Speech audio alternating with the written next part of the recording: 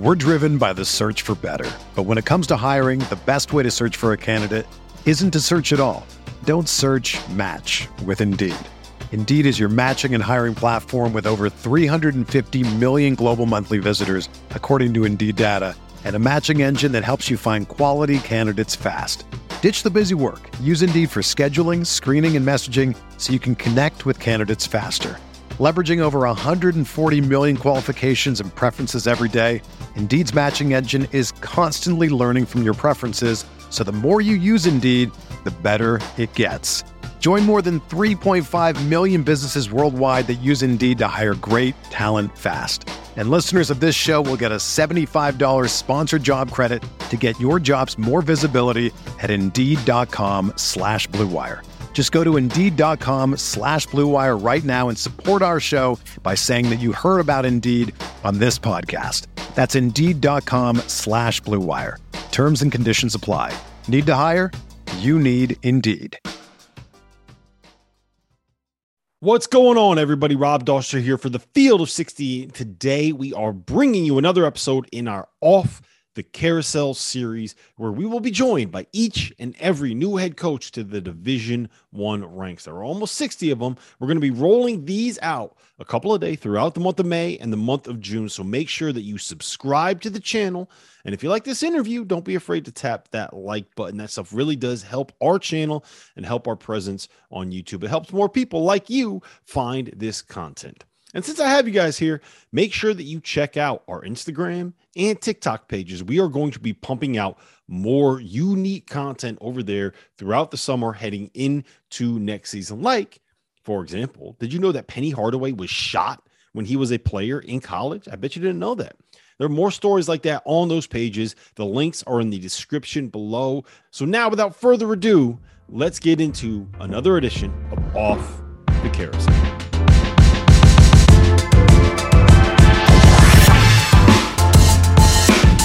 Kevin Sweeney here with the Field of 68, and on today's episode of Off the Carousel, I'm joined by new San Francisco head coach Chris Gerlufsen. Coach, thanks for hopping on. Appreciate you having me, Kevin. Great to be here. So you're the son of a coach, a former D1 head coach at that. So was this always the plan? And if so, how special is it to be able to follow in your dad's footsteps and finally have your first head coaching job? Yeah, no, that's a great question. And, a lot of people have asked me that. And I would say, yeah, the short answer is yes. I kind of always knew that this is what I wanted to do from a young age, just being around the game and being in the gym from basically when I was in diapers. And I don't know, I feel like sons of coaches, there's a fire that's kind of stoked in them early. And it was just something that I was always passionate about. Even as a player, I just always knew, obviously I wasn't a great player, but I always knew when I got done playing that, I wanted to get into coaching. So, when you told your dad, like, I want to do this, I want to be a head coach, what was the reaction like? Yeah, I mean, probably a lot of people try to talk you out of it, right? Because they know just what the job entails. Obviously, the long days and it's not the most stable of professions for sure. A lot of moving around, but everything about it I just loved. And really the thing that kind of drew me to it was just, the ability to develop relationships with players and have impacts on young men's lives. That's part of the job that is super special to me. And I saw that from a young age. And, whether it was Christmas time, having, players, when my dad was at University of Massachusetts, having players stay at our house over the holidays, to going on recruiting trips with my dad. I just got to see it firsthand at a really young age. And it was just a part of the job that was super cool to me. I just really love that part of it. Yeah, so you got your start, in D3 and NAIA. You worked in military schools, so you got to have some good stories from kind of the grind of working at some of those levels early in your career. I mean, yeah, I think I've been fortunate to kind of experience everything associated with college basketball, other than being at the junior college level, I feel like I've experienced just about everything you can experience. And, I was talking to someone else last week about this. I think all those experiences have really prepared me for this opportunity. There's no job that I haven't done as a coach, whether big or small. And certainly having to grind it out at Division III school and to operate on limited resources. And then at the Citadel where, every night you're wondering if your team's going to be there in the morning because it's a hard place to retain kids. So it was all just super special experiences. And again, those are things that I cherish because it's put me in the position that I'm in, now. One of the other experiences you had, you got to be, the acting head coach at Hawaii for a couple of months, a couple seasons ago. How much did that experience teach you about what this challenge being, first-time head coach will be like? Yeah, I think, it was great from the standpoint of it really opened my eyes to all the things you have to do on a day-to-day basis that as an assistant, you really don't understand all the things that a head coach is dealing with on a day-to-day basis where, you may only be dealing with 30 to 35% basketball, and the other times you're dealing with things that don't pertain to practice. And as an assistant, you kind of get in a routine of what your day is like, and it's pretty much the same. You may have a meeting here and there that is out of the ordinary, but as an assistant, you kind of get into just a very, almost like military-like routine in terms of what you do on a weekly and a daily basis. And as a head coach, I saw that at Hawaii is you're dealing with a lot other things, whether it's media, talking to great people like you, or dealing with donors and alumni. And there's just so many other aspects that go into, just making sure a program continues to operate at a high level. And you're certainly successful in that run. I think you were 8-5 in that coaching stretch. Do you have a winning record before you ever coach a game as a head coach? How does that feel? No, it feels great. And I think, when all this happened and it happened so fast, people ask are you ready or do you feel like, and the Hawaii experience, I think really, made me feel a lot more sure about myself and about the position here because I did have the opportunity for basically a 3-month, period of time to really run a program and really understand what it means on a daily basis to coach in games, obviously as a head coach, but, practice plan and manage a team and manage a staff. So I feel like, that experience, I'm super grateful for having, been able to go through it. So take me back to the week in March, right? So you get selection Sunday, you guys are the last team called basically. So you're sweating it out. Even though you obviously had earned the spot, it was just you were last on the board, and I'm sure there's nerves there.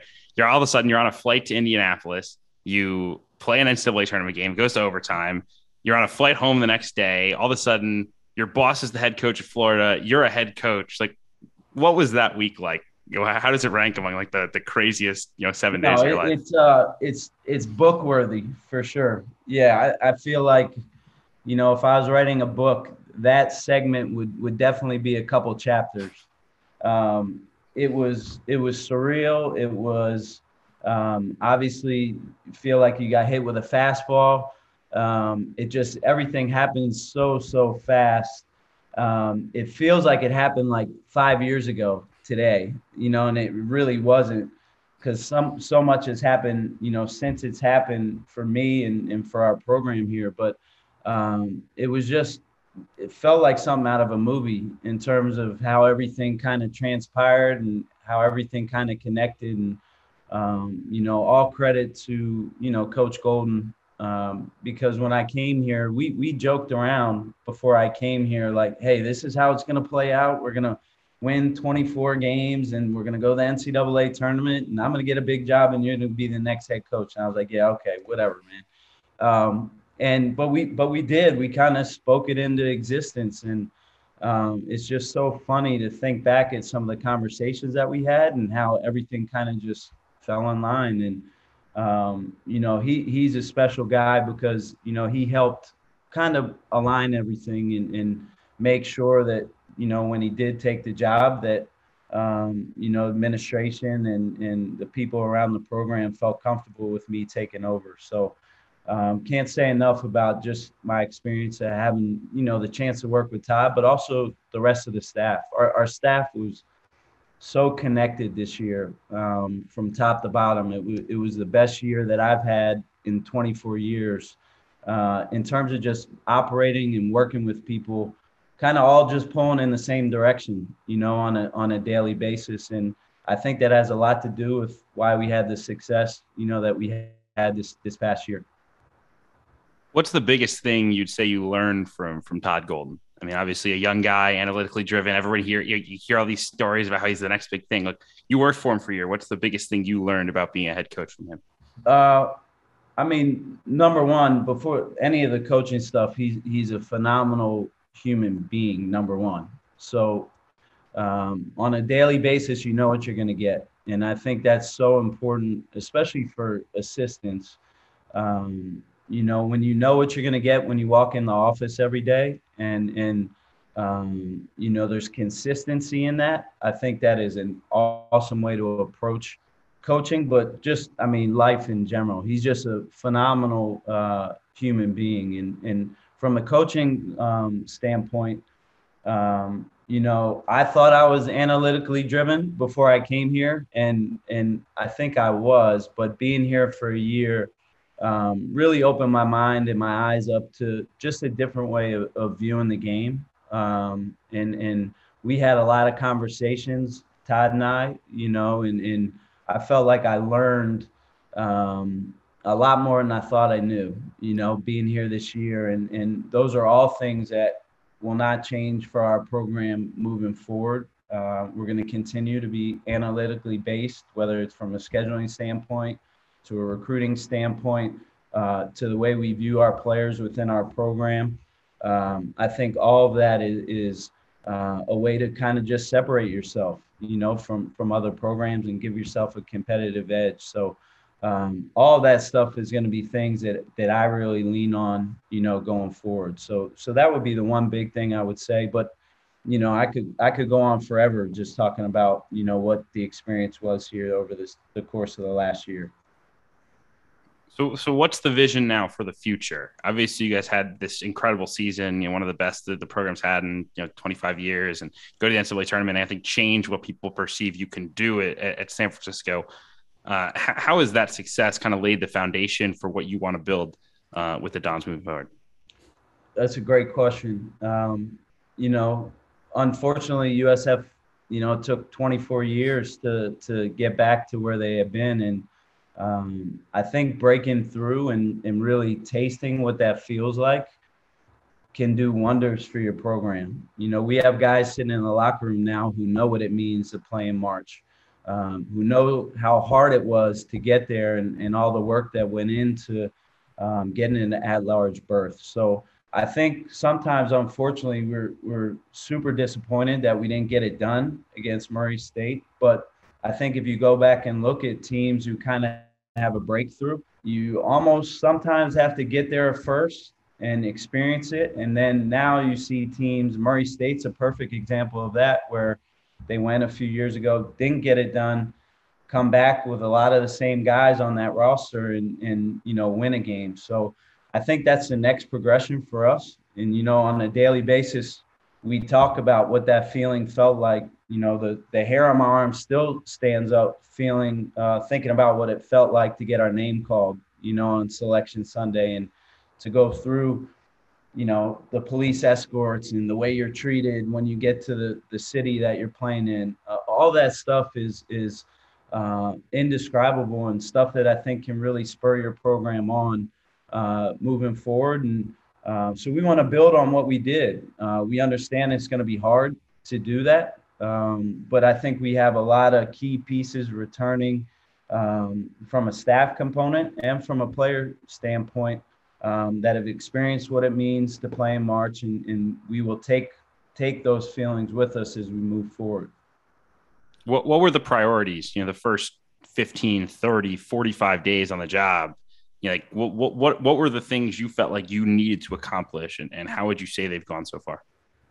I think we're right there. Things have been great. Obviously, it's been a bit of a whirlwind, but I think what people probably tend to forget about when they first get a job is, and I think I got this point across to our staff, is the most important people in your program are the kids in your program at that moment. So spend a boatload of time with the guys who are already here, making sure they were good, continuing to build on the relationships that we had established since I got here last June. So that was the first thing. And most people would say, well, you got to get out and recruit. And I think it's kind of the opposite. You have to make sure the people in your program are good first.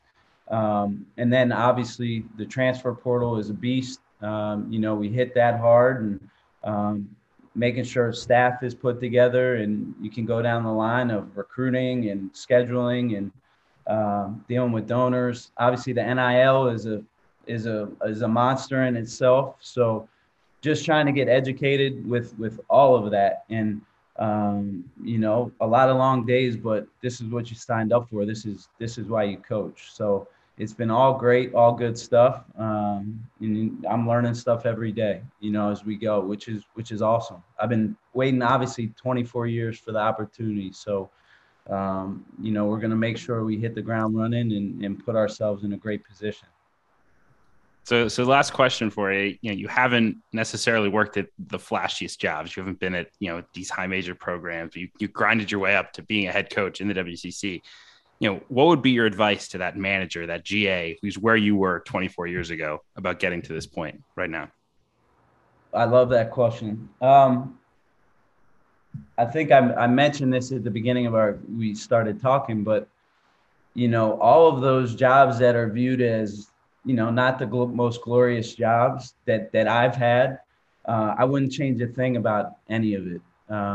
Because I can say this for myself, is that I don't feel like I ever skipped a step in terms of what my development was as a coach.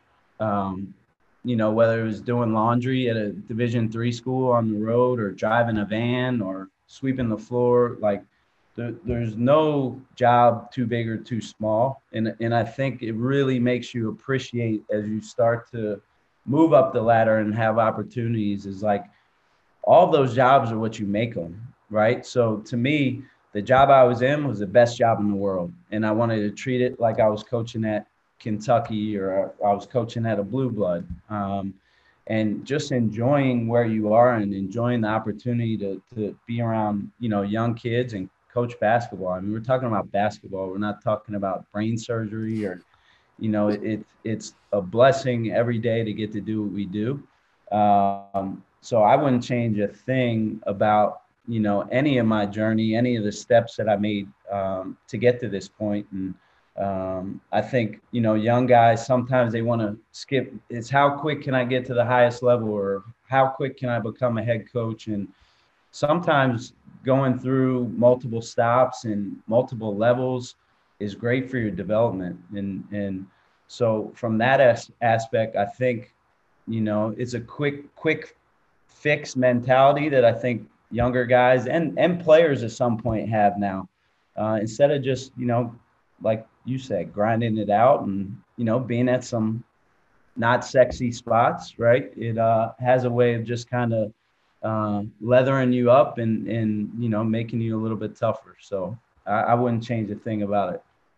I don't think you'll be doing much sweeping the floors now, but I appreciate your time, and good luck with the Dons this season. I appreciate it. Thanks, guys.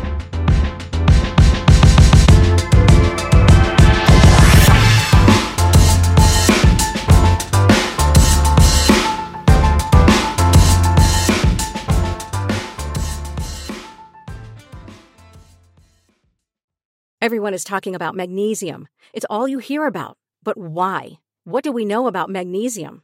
Well, magnesium is the number one mineral that 75% of Americans are deficient in. If you are a woman over 35, magnesium will help you rediscover balance, energy, and vitality. Magnesium supports more than 300 enzymatic reactions in your body, including those involved in hormonal balance. From functional medicine doctors to mental well-being and female hormone experts, we all know that magnesium is the one mineral to improve all aspects of well-being and health. But which one? Magnesium Breakthrough from Bioptimizers, the trusted choice recommended by leading experts with 7 best-absorbed forms of magnesium to ensure your body receives the support it needs for overall well-being. Go to bioptimizers.com/balance today and use code BALANCE10 for 10% off. Support your journey to wellness at bioptimizers.com/balance. Magnesium Breakthrough from Bioptimizers, your foundation to optimal health and vitality.